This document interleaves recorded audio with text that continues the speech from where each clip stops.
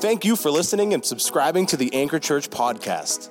It is our desire at the Anchor to provide a place for you to know God, find freedom, discover your God-given purpose, and ultimately make a difference in the world around you.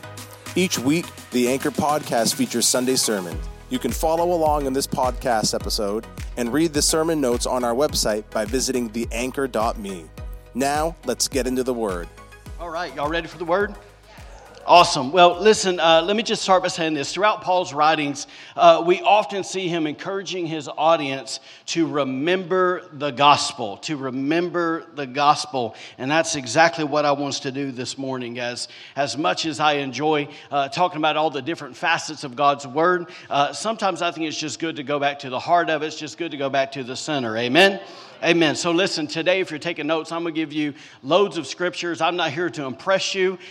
Truthfully, I'm going to take a note out of my pastor's book, and it's simply this. I'm going to preach myself happy this morning. So I'm pumped to share what I want to share with you, and I hope Jesus talks to you. It's simple, but yet powerful. Amen? All right, so with that in mind, I want to begin today's message by asking a simple yet what I believe to be a complex question, and that question is this, is why did Jesus die? Why did Jesus die? If I could elaborate on that question for just a moment, I would say this, as most of us know, at the heart of the Bible, aka God's love story to mankind, we find a cross. It's the cross that serves, for lack of a better word, as a hinge between the Old Testament and the New Testament, between the Old Covenant and the New Covenant. To understand that everything in the Old Testament is pointing to the cross, right? And everything in the New Testament is springing forth from it. You see, it's at the cross where we find Jesus, who is God in the flesh, willingly going to his death for the sake of the world. Most of us know the Bible says in John 3:16, for God so loved the world that he gave his only begotten Son.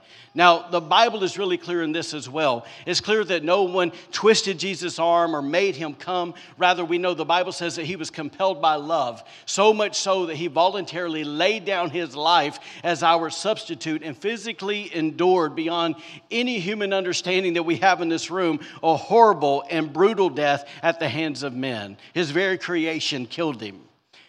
Therefore, I believe this, that he was and he is and he will always be the perfect sacrifice because he paid the highest ransom that has ever been paid when he shed his perfect blood. The Bible says to that in Mark 10:45, says, for the Son of Man did not come to be served, but to serve and to give his life as a ransom for many. So this morning, kind of with all that said, I want to repeat the question, why did Jesus have to die? Why was this innocent man crucified? Why did he do this for you? And why did he do it for me? Now, in my experience for most Christians, if they're young or old, the immediate answer to that question is simply this, is that Jesus died to save us from our sins. Come on, if you know that's true, wave your hand at me today. All right, hopefully we're more excited about that than what you look like. All right, so listen, we know this is true because the Bible says this. I'm going to give you 5 verses. It's going to be super wordy. Write them down. You can read them later, and we'll let them come alive to you some other time. Here we go. 1 Peter 3:18. It says this. It says, for indeed Christ died for what? For sins, once for all. It says the just and righteous. Who's the just and the righteous? That's him, right? That he died for the unjust and the unrighteous. Who's that? That's us, right? It says the innocent died for the guilty so that he might bring us to God. Anybody grateful today? Ephesians 2:13 echoes this, says, but now you have been united with Christ Jesus. Once you were far away from God, but now you have been brought near to him through the blood of Christ. Now, why was the blood so important? Sometimes I think we overlook the importance and the significance of the blood. But the Bible says this in Hebrews 9:22. It says, for without the shedding of blood, there is no remission or there's no forgiveness of sin. Now, to give you a broader picture of what Jesus did for us, it says in Colossians 1, it says, for he has rescued us from the kingdom of darkness and transferred us into the kingdom of his dear Son, who purchased our freedom with his very blood and forgave our sins. Acts 26:18 goes a touch deeper. It says this. It says to open their eyes so that they may turn from darkness to light and from the power of Satan to God. It says then they will receive forgiveness for their sins and be given a place among God's people who are set apart or saved by faith. Listen, gang, we can literally go all day long, right? We can keep going verse after verse after verse after verse. And the reason is because the Bible is very clear that it reveals that all those verses reveal God's divine intention behind the cross. And so today we don't have to sit here and wonder. We don't have to be curious. We don't have to think really hard. Listen, there's an undeniable truth that yes, Jesus came to die for our sins. If I can add something here just for fun, we got to understand that by his death, burial, and resurrection, he not only provided a way for our sins to be forgiven, but more importantly, he bridged the gap between us and God. Right? By removing the one thing that caused us to be separated in the first place, which once again was our what? Sin. So listen, in doing so, the Bible says that basically he joyfully accomplished that for us, right? With the joy that was set before him. So listen, I think it's this, that we can understand that what Jesus did, we could never do on our own, right? He made that which is impossible with man possible through him. Because why? Because the moment he became our substitute, he provided a way for us to be made right with God. That's why the Bible says this in 2 Corinthians 5:21. I love this verse. It says, for God made Christ, who never sinned, to be the offering for our sins so that we could be made right or become righteous, declared not guilty, right, before God through Christ. Come on, is anybody thankful for the cross this morning? Amen. All right. So listen, with all that in mind, I just want to, let me say it this way. I said all that to get to this point because I want to use this moment as our launching pad for what we're really going to talk about today. So here's the thought that I have for you, is while I believe all of us are eternally grateful for what Jesus has accomplished for us, may I suggest to you today that Jesus died for more than just our sins. That Jesus died for more than just our sin. I understand we want to celebrate it. I understand we're grateful for it. But we have to understand that he died for more than just our sins. If I could say it another way, he died for more than just for you and I to have the opportunity to go to heaven one day. Listen, those things are wonderful, but we have to understand it's only a part of the gospel. It's not all of it. It's not the complete picture. So to explain what I mean by this, I want to share an incredible illustration I heard David Ravenhill share years ago. I've heard him say this in person, and I've also read this in 2 of his books. But here's what he said. If you've ever read his books, you probably have found it too. But he said this. He says, suppose, for example, my wife and I have lived without transportation for many years. Finally, we have saved enough money to buy our first car. After days of shopping around, I settled on an automobile I believe to be suitable for our needs. The car, while in reasonable mechanical order, is far from tidy. The years and miles have taken their toll. Anybody know about that? Happily, though, I drive it home and set about cleaning it up. I gather together all the necessary cleaning gear, and the process begins. I first wash the car thoroughly with soap and water. I then use some type of solvent to remove the grease and the grime that the soap has failed to remove. Following that, I polish the car until it begins to look like new. Not content with having the car clean on the outside, I begin cleaning the inside. I first vacuum and shampoo the carpets. I then tackle the upholstery with the best upholstery cleaner I can find. The only thing left now to do are the windows and the dash. After a good 5 hours of work, the car is immaculate. One would never have guessed it was so old. I've even steam cleaned the engine in case anyone wants to look under the hood. I love Brother David. After admiring my new car, I head into the house, please don't miss this, with all the cleaning paraphernalia in hand. I place everything I've used to clean the car on the kitchen table. Ladies, hold your breath. It's just an illustration, okay? He said, I have numerous dirty rags and sponges and used paper towels as well as a 5-gallon bucket of filthy, muddy water. I then empty all the dust and debris out of the vacuum cleaner onto the table, piling it alongside all the other cleaning materials. I then called in my wife, Nancy, to come and see all that I have accomplished. I exclaimed, look at all this dirt, honey. See what all my hard work has accomplished? In other words, look what I've purchased for us. All of this dirt and all of this filth. Isn't it fantastic? He went on to say this. He said, well, obviously something is terribly wrong with this picture. Nobody in their right mind would give all they have for a bucket of dirty water. My intention in buying the car was not its dirt and grime, but the car itself. The reason I gave all the money I had was because I needed the car. I purchased it as my own to serve my purpose. He went on to drive the point home by saying this. He said, even though this illustration is far from perfect, it conveys a popular misconception about the cross. Please hear me. To most of us, the death of Jesus Christ served only one purpose, and that was to wash the filth of sin from our lives. But we need to understand that God has no use for our sin. It has no value to Him. Yes, the Bible says that Jesus will save His people from His sins, but it also goes on to say that He casts our sins into the depths of the sea, that He separates them from us as far as the east from the west, and that He will remember our sins no more. In essence, our sin isn't the main thing. Therefore, God is not frantically looking all over creation for some rare sin to add to His collection in the way some collector adds stamps or some rare coin to theirs. Then to end his illustration, Brother David basically drove his point home by saying this. He said, our sin can't preach, testify, prophesy, glorify, or do anything beneficial to the kingdom of God. And I would add, only we can do that. So I'm convinced God isn't as interested in sin as some of us might think. Gang, please don't miss this. To Brother David's point, we need to grab a hold of the unmistakable truth that when Jesus went to the cross, He had more in mind for our lives than just cleaning us up. Right? In other words, He had a greater vision for our lives beyond the moment of our salvation. Great place to say amen.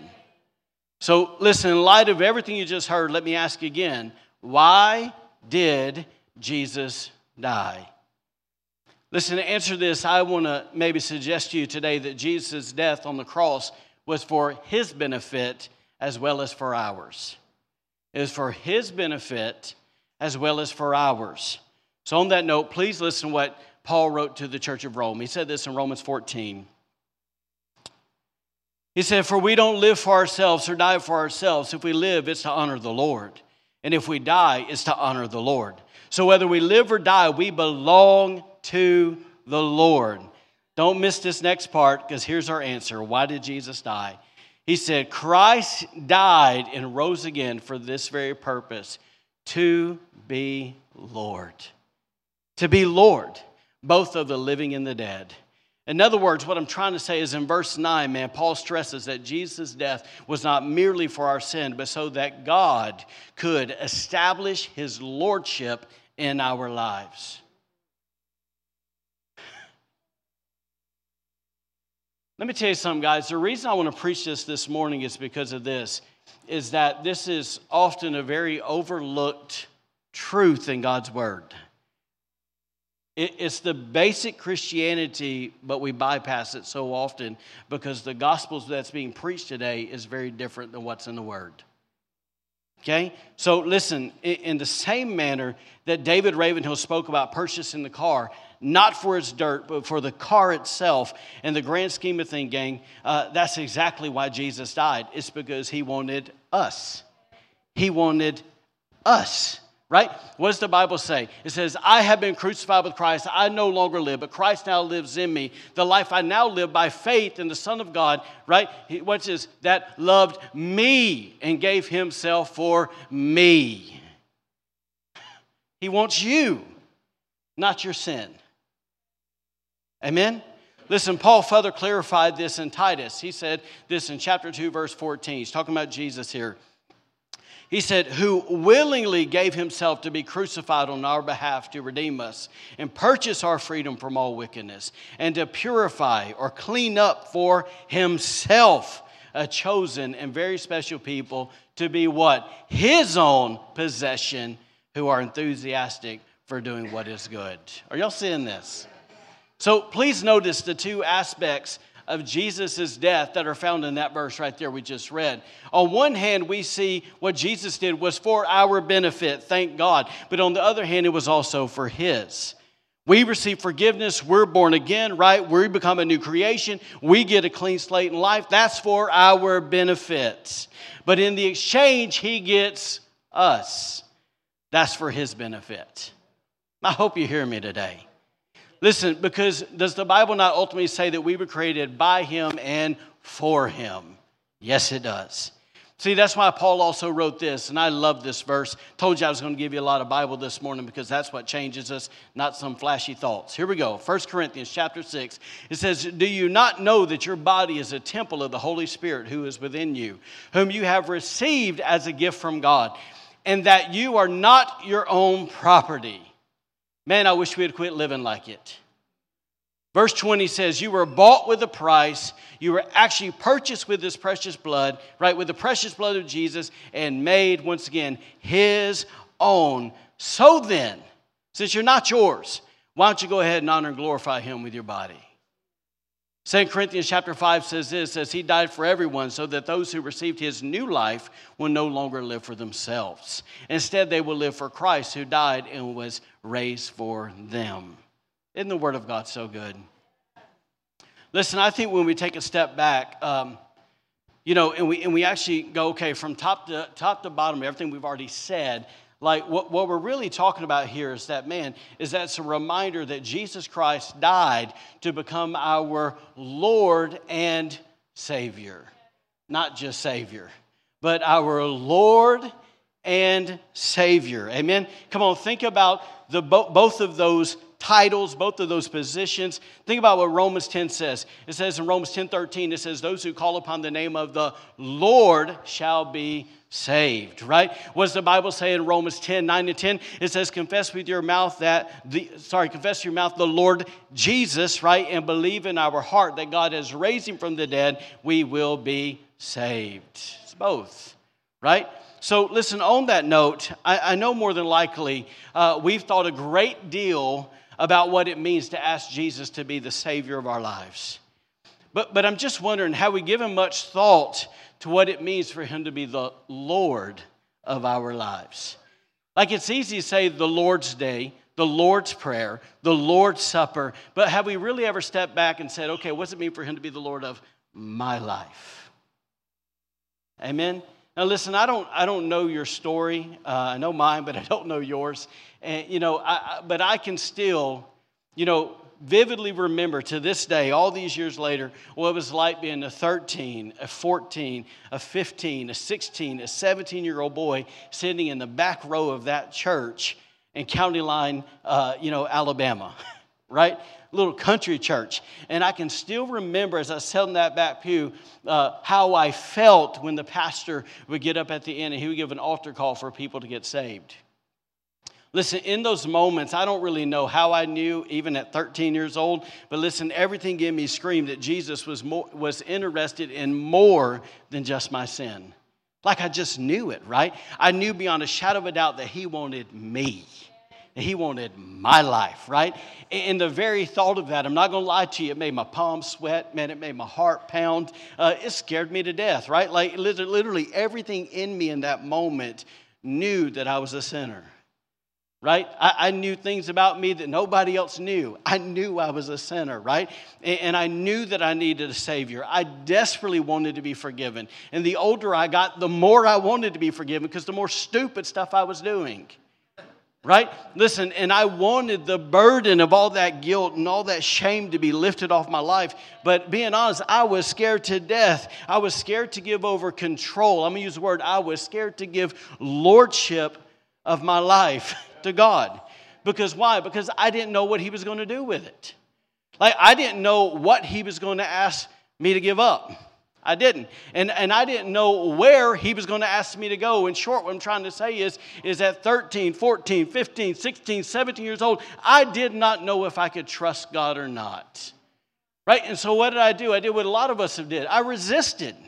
Right? For years until I, like most people, and some of y'all could give a hearty amen to this, man, I made an absolute mess of things. It wasn't until I was laying in a heap of my sin, in fact, I was drowning in my sin, depression, man, guilt, condemnation, right? I mean, you name it, man, I felt it. And so it was finally after years of all that mess, I finally said, you know what? I'm done.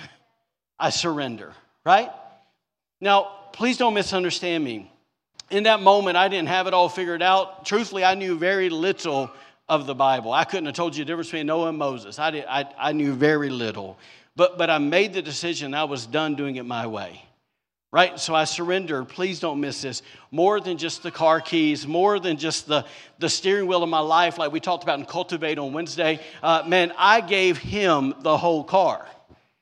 I gave him the whole car, right? I was like, it wasn't just, hey, here's the moment. You can drive around the block, Jesus. No, here's all of it, right? In fact, it's kind of like the late Paris Reed had said. This is Pastor Chris, one of his favorite quotes, but he said this. He said, you've got to get out of the car, take the keys around, open up the trunk lid, hand the keys to the Lord Jesus, get inside the trunk, slam the lid down, whisper through the keyhole, Lord, look, fill her up. You can't say fill her without a country accent, right? With anything you want and you drive, it's up to you from now on. Have we done that? Listen, at 17 years old, I got to be honest, I didn't have the language to put everything that was happening. I couldn't put into words everything that was happening in me. But in hindsight, I realized I surrendered the lordship. I surrendered to his lordship. Let me say it right. I relinquished control. And to be honest with you guys, my life has never been the same. I wish somebody would get with me today. Listen, don't misunderstand what I'm saying. This doesn't mean that the outer workings of the inward decision weren't a process. Right? Let me say it again to help some of us out. The outer workings, right, of that inward decision were still a process. Right? In other words, the reality is I still have my fair share of struggles. I still made some really poor decisions. I still had some, unhealthy emotional attachments to certain things and certain people. And I still try to find my security and my identity in things apart from God. In fact, here we are all these years later, and I still find myself doing some of those things. Am I the only one? Listen, but because I was submitted to Jesus, once again, we're going back to, I was a late teen, right? Listen, because I was submitted to Jesus as both my Lord and my Savior, it gave room for the Holy Spirit to begin to work. Slowly but surely, He began to move in my life. As I prayed and I studied God's Word, right, my knowledge of what God required and what God expected, right, it began to grow. And with all that, so did my understanding of what His Lordship truly meant for my life. In fact, I'll just say this, and you don't hear anything today, please hear this. I will never forget the night when I was laying in bed and I was praying and the revelation light came on, right?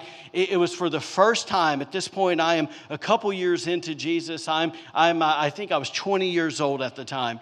And for the first time, I understood that symbolically speaking, every person has a cross and every person has a throne in their heart. Right? And I understood in that moment, if we choose to be seated on the throne of our lives by thinking we're in charge of it, then where does that leave Jesus? Leaves him on the cross. See, but the only problem with that is the Bible says that Jesus is no longer on the cross. Y'all do realize that, right? So if you got jewelry that has it on it, please throw it away. Because he ain't there. Okay? Listen, the Bible says that he rose from the dead and he's seated with the Father in heaven. What's my point? He is eternally, get this, he is eternally on the throne. So guess what that means for us? It means that we need to get off the throne of our lives and we need to take up our cross. I told you we're getting to the basics today.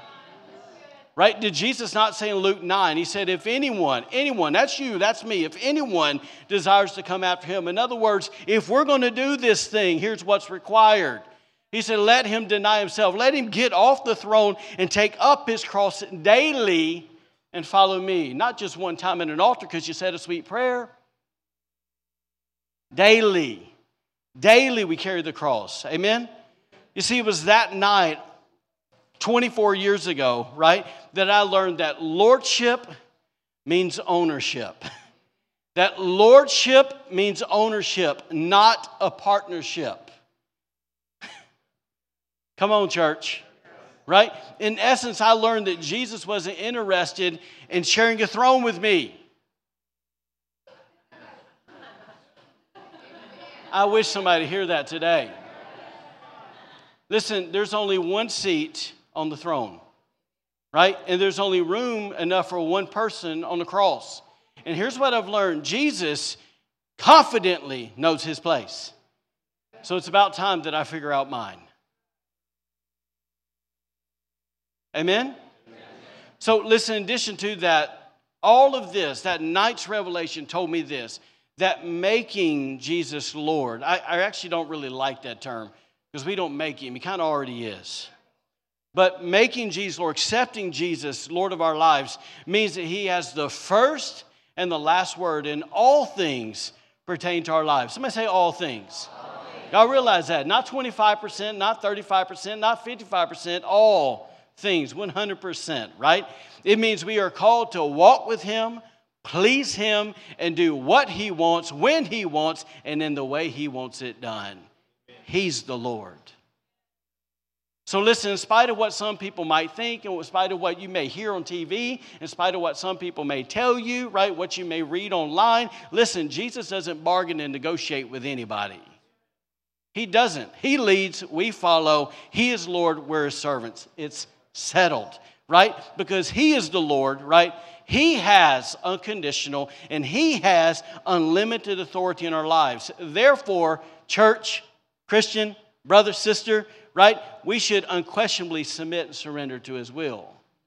What he says goes. Yes?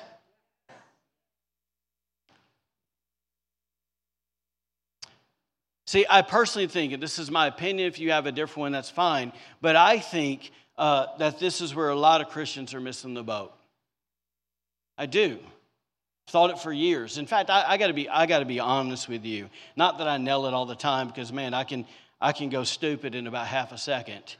But I'll say this: since the moment I asked Jesus to come into my life, the moment I surrendered, I've never been able to understand, people who only see Jesus as their Savior and not Lord. I've never understood it.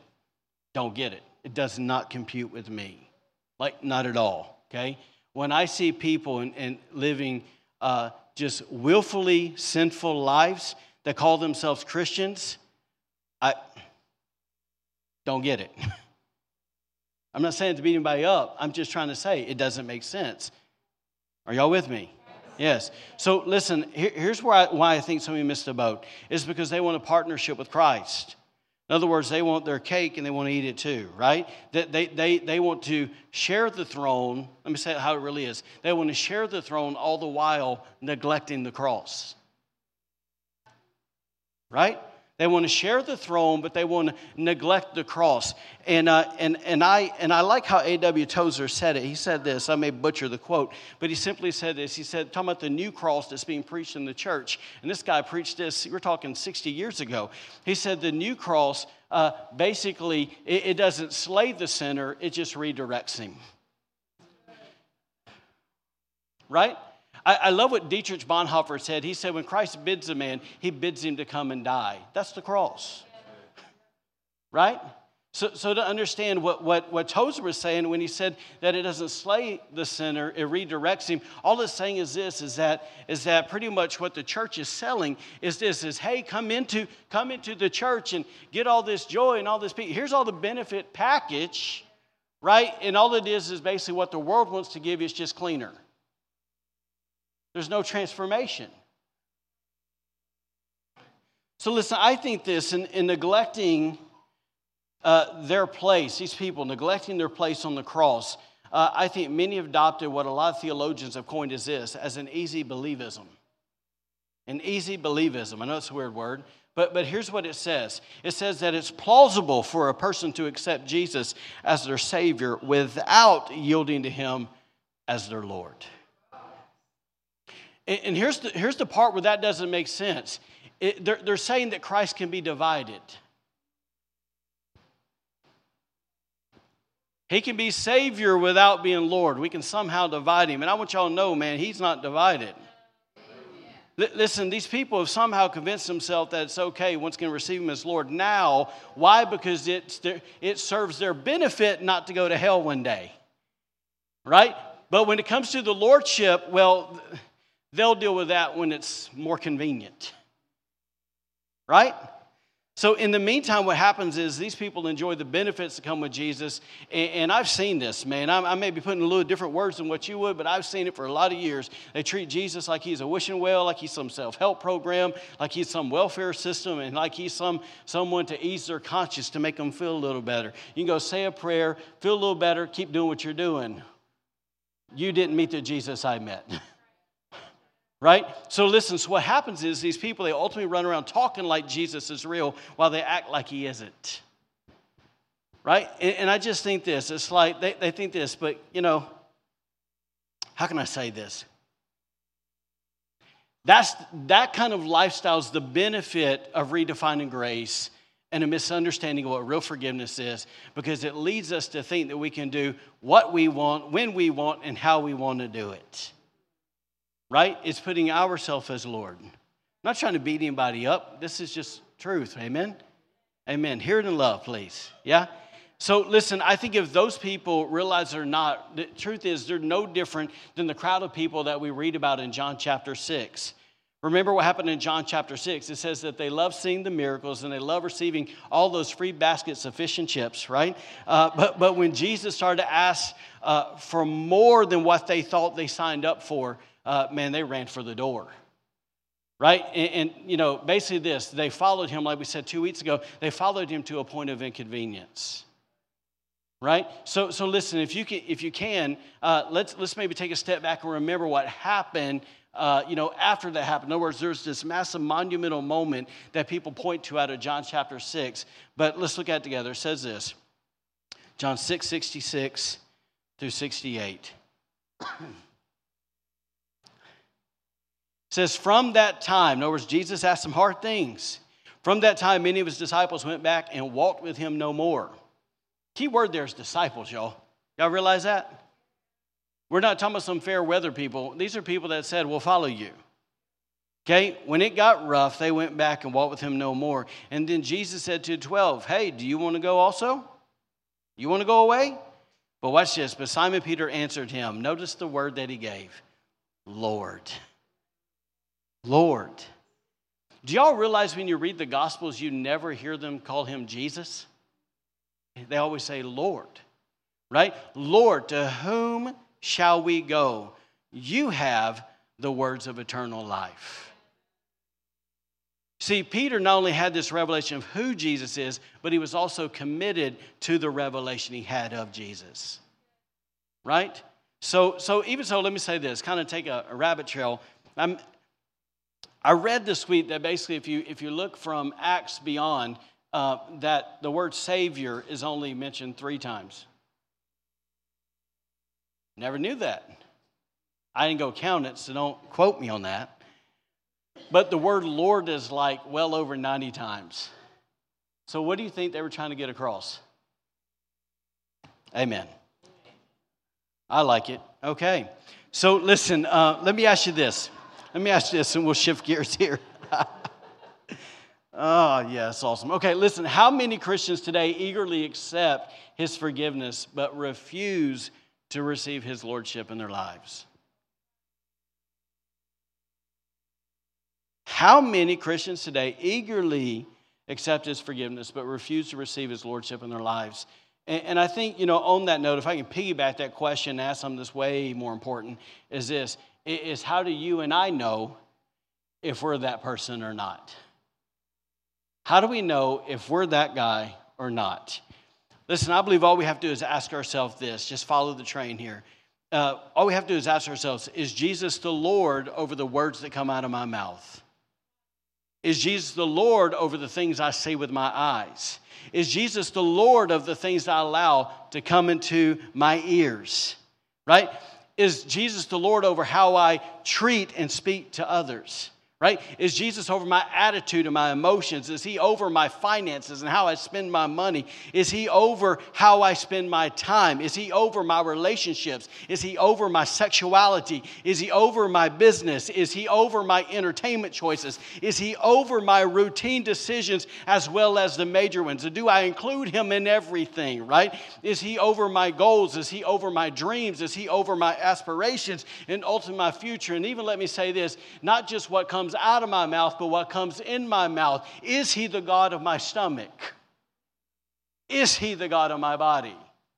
Right? In short, what I'm asking is this. I'm asking who's in charge. Right? Because, listen, it's really those things that reveal if we are currently sitting on the throne of our hearts or if we have surrendered and taken our place on the cross. Right? In short, guys, here's the deal. It's up to us. We can settle for a cheap grace that practices a brand of Christianity without the cross, or we can choose to embrace the real thing. Amen? So please listen to what I'm about to say. I honestly believe, we'll be done in a few minutes. I honestly believe God is eagerly looking in our day for those who are still willing to do a few things. Those who are still willing to forsake all to follow Him wherever He goes. Those who are still willing to seek first His kingdom, His righteousness. Those who still delight in His will more than they delight in theirs. Right? He's looking for those who accept forgiveness but passionately enlist in His purpose. Look, I think He's still looking for those who long to hear, well done and good faithful servant, not just those people who are just, whoo, glad I slid in there. I want to hear, good job, woo, right? Like one of the coolest stories in the book of Acts is when Stephen is getting stoned. Right? Stephen's getting stoned, and it says that Stephen, in the middle of dying, he looks up, and what happens? He sees Jesus stand up. Y'all understand, Jesus is seated on the throne. Jesus stood up and gave him, in essence, an applause. Well done. Man, I want my life to count for something like that. It's like this. Let me just say it like I really want to say it. I think Jesus is still looking for those that the world is not worthy of. Right? That's Hebrews 11. He's still looking for those that the world is not worthy of. He's not out looking for those who look just like the world. Right? So listen, I think if you and I are going to be the type of person God wants us to be, then we need to continue to remember these verses out of Philippians 2. We know it well, but please hear it again for the first time. It says, Therefore God also has highly exalted Him, Jesus, and given Him the name which is above every name. That at that name, the name of Jesus, right, every knee should bow, of those in heaven, of those on earth, and of those under the earth, and that every tongue should confess that Jesus Christ currently is Lord, to the glory of God the Father. So what's the point that I want to make here? It's simply this. If Jesus is already Lord, okay, He's already Lord if we want to acknowledge or not. If we acknowledge Him as Lord, it doesn't change who He is. Right? He is Lord. So if He's already Lord, then why would we ever want to make the mistake of not allowing Him to have His rightful place in our lives? Like, why would we ever forsake Him that privilege? Why would we do that? Right? Listen, did He not create us?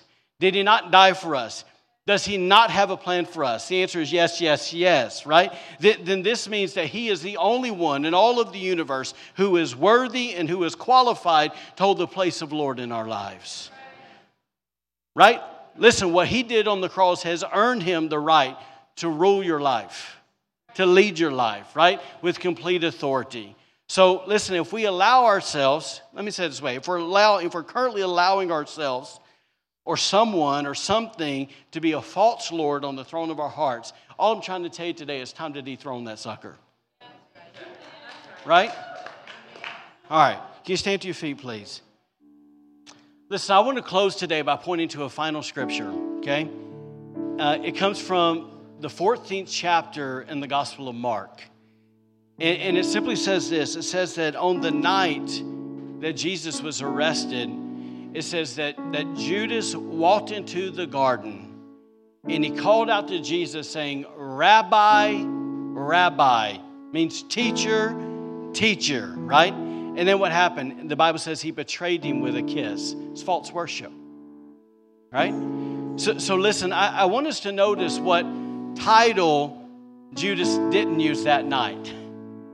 Notice he didn't use the same title that Peter used. He used a different title, right? He said this. He said Rabbi. And the reason is because the word Lord would have insinuated, it would have meant that he had submitted to Jesus' authority at some point in his life. But we know he never did that, right? Instead, he chose to use the word for teacher, which reveals what? That once again, he only allowed Jesus to be a teacher, to be a good communicator, to be a rabbi, but he never allowed him to be Lord. It blows my mind, guys, that here's this guy that walked side by side with Jesus for years. Let me say it this way. He went to church for years, right? He heard incredible teachings from the Word. He was in incredible worship experiences. He even saw jaw-dropping miracles, right? But he never submitted. He never submitted. He never surrendered. Now, here's what's the wild part. Was Jesus willing to be his Lord? I'll help you out. Yes. Yes. Yes. He was willing to be his Lord. To understand that he died, the Bible says, for God so loved the world. That included Judas. Right? And so, here's the thing though. But he gave Judas a free will to choose for himself. Now, I only bring this up because of this. Because I have been walking with God for a while, and I have realized that Jesus means a lot of different things to a lot of different people. Right? And so I want to ask you today is just simply, who have you allowed Jesus to be in your life? Who have you allowed Jesus to be in your life? Let me help you out here. If you're getting nervous at the moment, that's a great indicator. If you're in perfect peace at the moment, that's also a great indicator.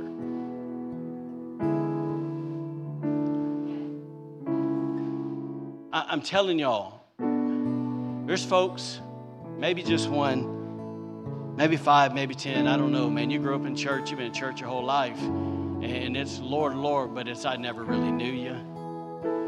I know that in my spirit today. So listen, maybe you're sitting back, you're going, I think he's a good moral teacher. I appreciate his teachings. I appreciate the way he provides. I appreciate the peace he brings. I appreciate the forgiveness that he's given me. In other words, maybe you see him as Savior, but have you ever made him your Lord? Like, I think this is a great moment. Okay? Like, what a great day. September the 4th. Great day. Great day. I don't know why it's great other than Jesus is here, but great day. Is this what a great day to evaluate our lives and to get honest before the King of Kings and to get honest with where we've really let him be. Is he just your welfare system? Is he just your self-help program? What is he? What is he? What have you allowed him to be? Can we close our eyes real quick, please? I realize there's probably some folks in here that maybe you've never received Jesus as Lord and Savior of your life. And today's a good day. And I also realize there's probably people in this room that truthfully you've been there one time, but you're probably pretty far away at the moment. I realize that there's probably some prodigals in the room today, and Jesus wants you to come home. Jesus, we so love you.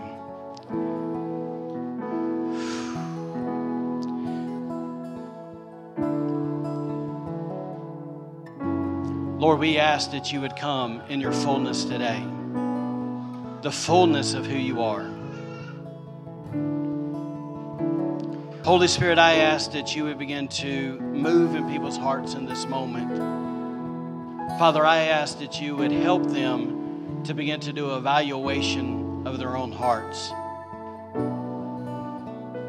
Yes, to see where they stand, but greater than that, see where you stand in their hearts. Father, to see who you've allowed them to be, who they have allowed you to be. I am on this. Jesus, would you simply speak to us today? Would you speak to us today?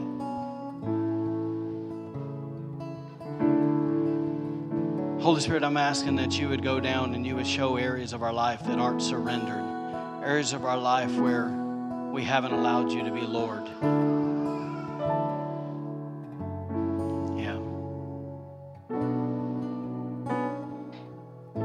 Listen, while your eyes are closed, I just simply want to do this.